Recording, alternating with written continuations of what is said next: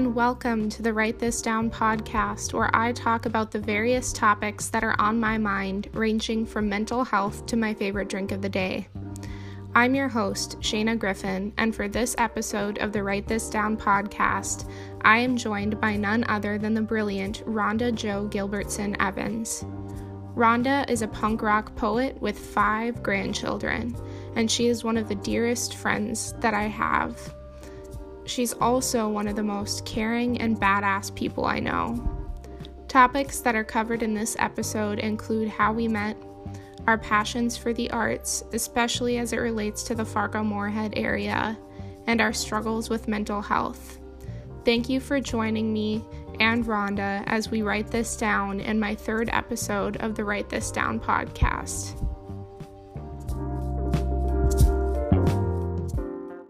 I really want to get a proper mic because I don't think that this mic picks things up as much as I want it to.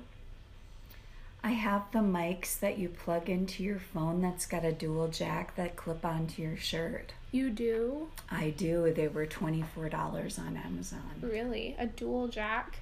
Yeah. So it has 2 of them? Yep. So you just clip it on to each shirt.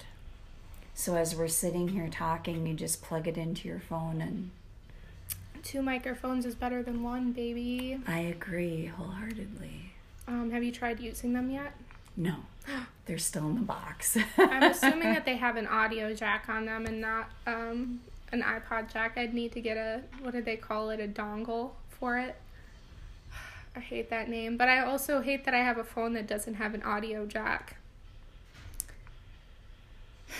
They were like, it's the future of phones and stuff that we're only going to have Bluetooth. And I'm like, great. Now I have 2 things that I need to charge. I know. I'm That's bad crazy. enough at recharging myself. I don't need to have, multiple objects that need to be recharged. It's actually a huge, Do you want to be in the podcast? I hear you purring. I bet the people of the podcast can probably hear him. Yeah, there you go. That's Junior, the cat. Meow, meow. I accidentally caused him to be an iPad baby. I, put a game on my phone for him to play one day. Oh no, and you started it now. I started it, and now he's like, things happen on the screen, and so he will lay on me in the most inconvenient of ways just so he can, look at the screen while I'm on it, and every once in a while, he'll just reach his paw out and touch something. He called somebody doing that one time. Did you? You did, didn't you? Yeah, he really wanted to talk to You them. did? Oh my gosh. His eyes just got huge. He's like, yeah, I did it. He knows when you're talking to him, and he knows when you're talking about him. He's a really smart cat, but he's not a very wise cat. Who is a wise person anymore anyway? Wisdom is overrated. Intelligence is overrated too. Oh my gosh, you're telling me. Sometimes I wish I wasn't as smart as I am.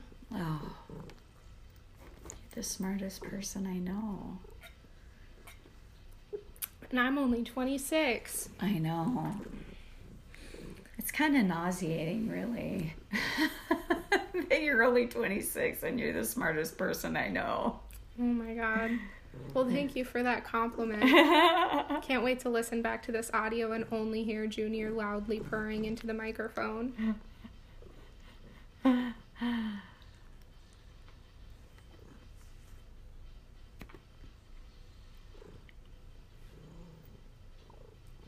You're adorable.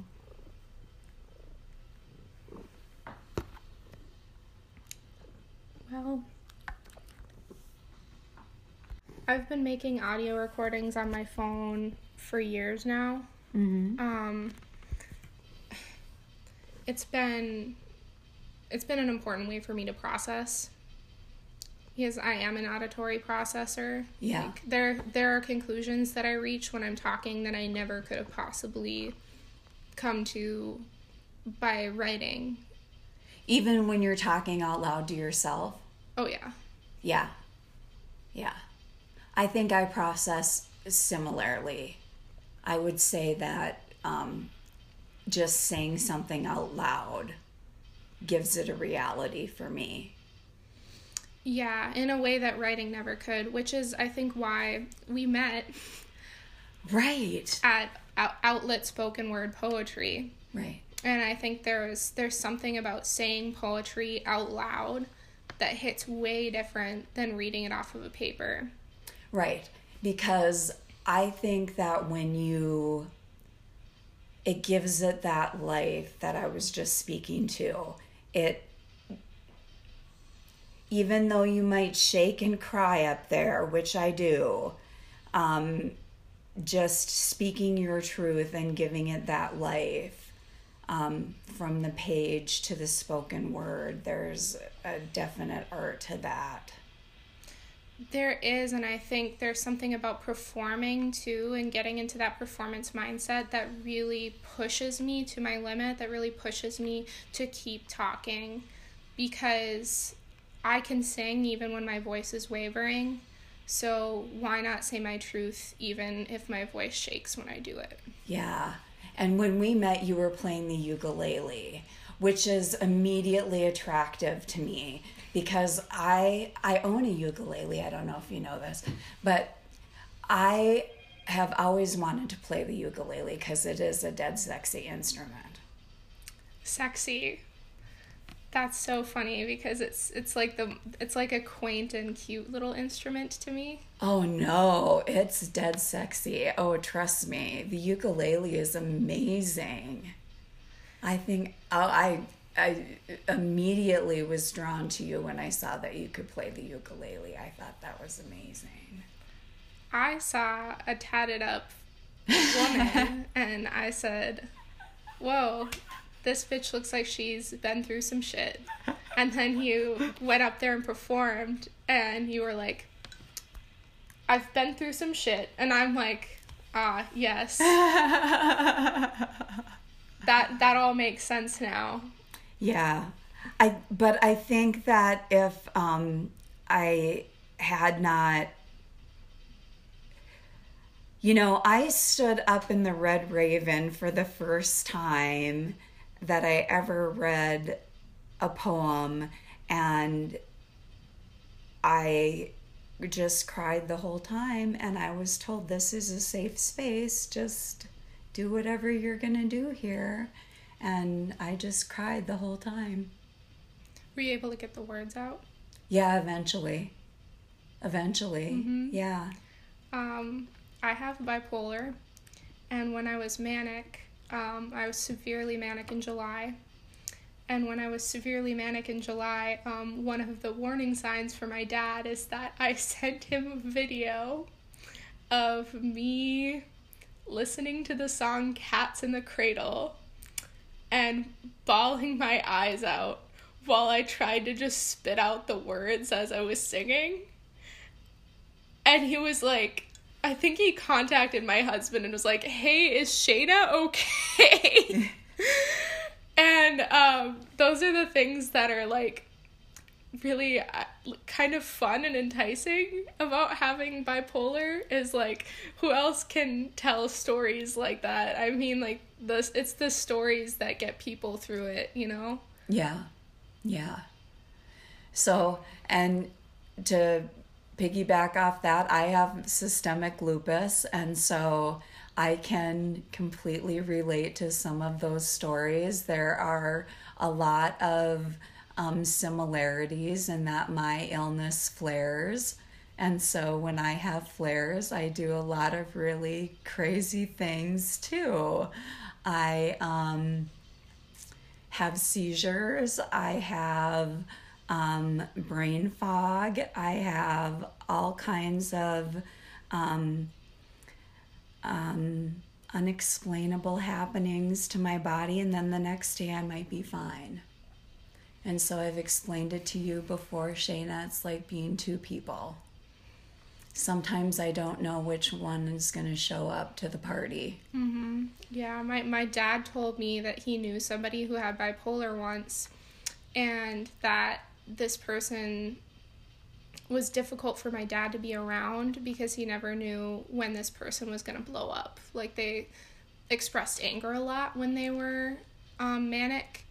And this person is masculine, so he was raised to be tough, you know. And I think in that way, bipolar probably presents itself way differently to men than it does for women. And I think that's the case with a lot of disorders, just because of the way people are raised.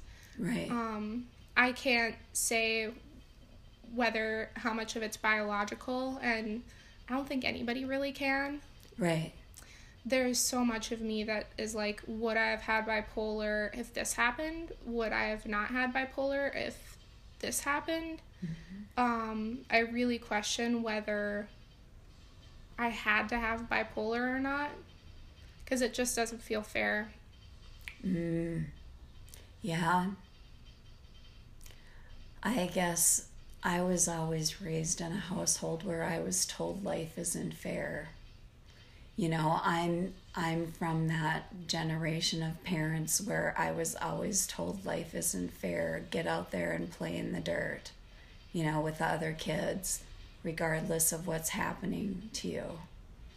So when you were diagnosed when you were pretty young, right? 16, but I can remember being like 4 years old and having chicken pox twice in 6 weeks.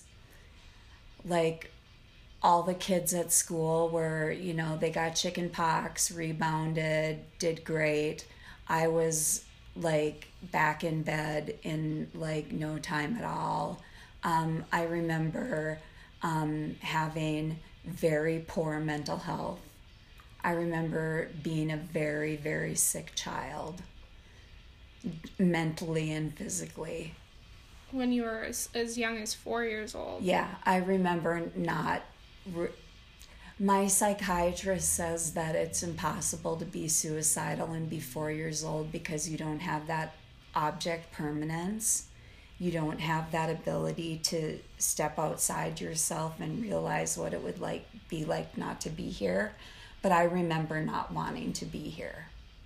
And I don't know if that was physical illness causing depression, or if I had emotional problems as early as that.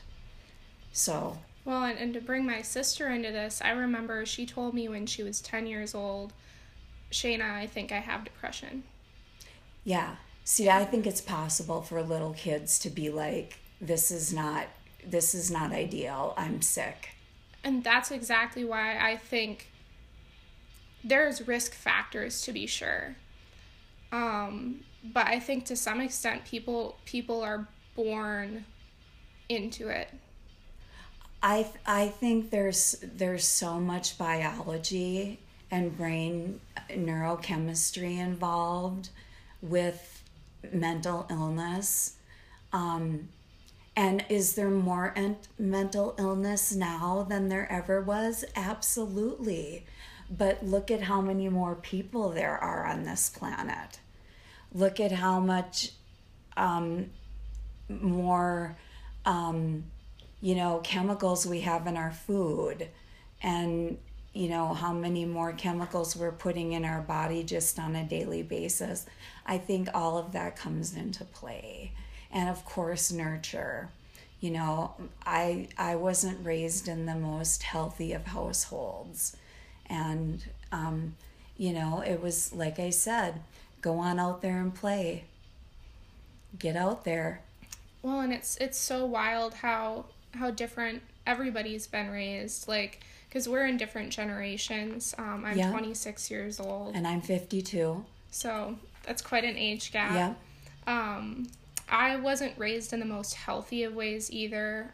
My father, in particular, seemed to be quite a denier of mental health. When my sister came out and said, I think I have depression, when she was 10, my family was in absolute denial. I feel comfortable saying I was the only one who believed her and took her at face value right away. Yeah. And I remembered her telling me, because I was going to school for teaching at the time, and I said, do you have any advice for me? And she said, talk to kids about mental health. Let them know what it is. Yeah. Just give them information about it, because do you know how she found out that she had depression? Which I believe she did have at the time. What's that? She got a computer, and side note, very cutely, the first thing she did on Christmas when she got her computer was looked up different Christmas traditions around the world. So she has such a, like, heart for people and for understanding things. Right. And she remembered thinking that it took her a long time to go to sleep. So she looked up what the average amount of time was for a person to go to sleep, 20 minutes. She was taking an average of 2 hours to go to sleep, 2 hours to go to sleep every night. And she was like, why is this? And she must have found information about depression and said, yeah, I think that's what I have. And at 10 years old, she remembered experiencing those symptoms as early as 8. Yeah. Yeah. And I think younger and younger kids, especially because of the pandemic and having to do remote learning, and some of those activities have really caused kids some trauma, and now they're fighting with it more than ever. So, yeah. It's a lot for kids to handle. It's a lot for adults to handle. I know. Like, as hippy-dippy as I know it sounds, I love living in the technology age for a lot of reasons. I'm really thankful that there's enough information about bipolar, for example, that I'm able to get the medical support that I need. On the other hand, humans are animals, and they're social animals, and they're animals that lived in tribes, smaller tribes of 100 people to 200 people, maybe maximum. Right. And that's what we're used to. That's what humans were. And I think so much of what we're seeing with this rise of mental illness is, yes, having more people in the world, having access to so many people, so much knowledge. I can find a niche with a group of people I'll never meet. I can find a group of people online who all have bipolar and relate to them and feel friendships with them without ever having met them. And there's so much beauty to that. But the flip side of that is that I think we've developed a warped idea of what socialization looks like. I agree. I think that that's all part of the. I can't do computer socialization myself, and I think that's my age too. I don't know if it is, Rhonda, because I'm 26 years old, and maybe it's just my dad in me, but I mean, my dad, he's like, you can't stop by people's houses anymore. And by golly, I could shed a tear about that because I hate that. Me too. I've known where my friends live before, and this is the extreme end of it. I can't even call people, Rhonda. You can't even just call people without a text these days. I know, you have to arrange a meeting to call people. I have to ask my friends, hey, is it okay to call? And I get it, like people having social anxiety. I'm never going to say that that's a wrong thing to do. It's just, it goes very against the grain of what feels normal or acceptable for me. Like, to me, what is acceptable is, hey, I was driving by your house and I thought about you and I had some time, so what's up? You want to share some coffee together, you know? Yes, exactly. Yeah, I'm from that generation for sure. I'm just driving by. I thought I'd swing in. And then you have some pie and a coffee, and next thing you know, it's 3 hours later and you're doing the old Minnesota goodbye. Exactly, and that takes 3 hours in and of itself. But, like, I got time, socialization is so much of what makes humans human. Right. Animals socialize too. It's just different. I think the thing that feels most human to me, like, there's so much of, like, this makes a person human, that makes a person human, and I think people want so badly not to be animals. They want to distinguish themselves from animals, and I think one of the funnest things you can do is remind people that they are an animal. But there is one thing that I think is different with humans, and it's storytelling. I agree. And I think it's why I like poetry. I think it's why I like visual art. I think it's why I like dancing. 'Cause all of that is different ways of telling a story, and it's the language aspect is specifically for me that resonates with me. I went to school for teaching English as a second language, as well as communication arts and literature education, and it's something I brush off sometimes. I don't feel like I learned as much as I wanted to, but I did learn, like, and I read Shakespeare, but, like, let's talk about that. I read Shakespeare. Shakespeare's not meant to be read. It's meant to be performed. And I hate that. I hate that I was in classes where, why weren't we just watching the plays? But you know what I had to do to, like, get through reading those, Rhonda? I had to SparkNote it so that I knew what was happening in the narrative. Yeah. Then I would go to the gym. I would put the book in the front of me so that I would read it, and I would do an audiobook while I walked on the treadmill, because I knew if I listened to an audiobook while I was trying to read, I would just fall asleep. And that's how I read Shakespeare in college. I'm fairly sure that I watched the movies and read the Cliff Notes. Cliff Notes were the yellow books. Do you remember Cliff Notes? Did you ever have Cliff Notes? We never had Cliff Notes. No, it was Spark Notes for us. It was online. Oh, see, we didn't have online. We had an actual book that summarized. Oh, yes, the I entire do remember. play. In high school, there were Cliff Notes. Yeah.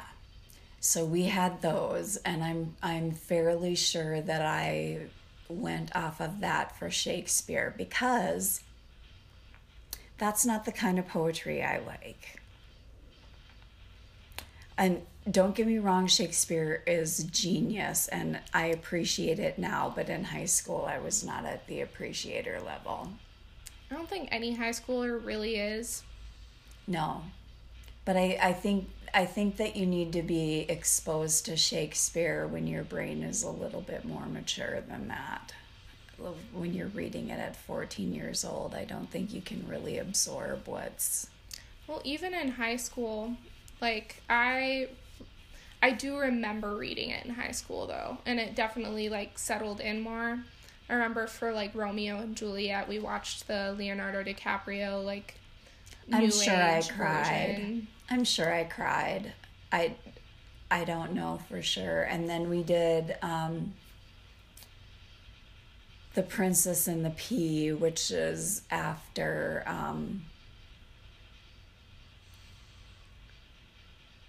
what is the play that's after with the Queen? I'm not sure. I don't even know what it's after, but they performed it. I think the way literature is introduced to young children it's not it. No, I don't think so either. I think the best thing to do is to find new age poetry and to find performed poetry. And I mean, like, maybe I'm a little bit biased because that's how we met at open mic spoken word poetry, but I think hearing people say things out loud and perform their poetry gives so much more meaning to it than just reading it dryly off of a sheet. And I think one cool way to introduce poetry would be to introduce a local poet. How cool would that be? hey, here's a local poet, here's a book. You could buy a bunch of books for the class. You'd be supporting local poetry, local community while you're doing it. Yeah. And then you could have that poet come into the class and perform it for the class. Yeah. There are certainly enough poets in this community that could be doing that. You know what I mean? We know lots of good poets here. Yeah, and I think people think that Fargo-Moorhead is a nothing burger. And it's not. I think we're a hotbed of art and talent here. I think so too, and it's something that I really want to shed more light on with this podcast and with any podcast that I might be doing. Yeah, I agree. I think that it would be an awesome opportunity to welcome artists to come on and share a little bit about their work and their process and whatever that is they want to plug, because we could certainly use more information out there about local art. Yes, and giving them that literal physical voice to attach to their artwork. Indeed.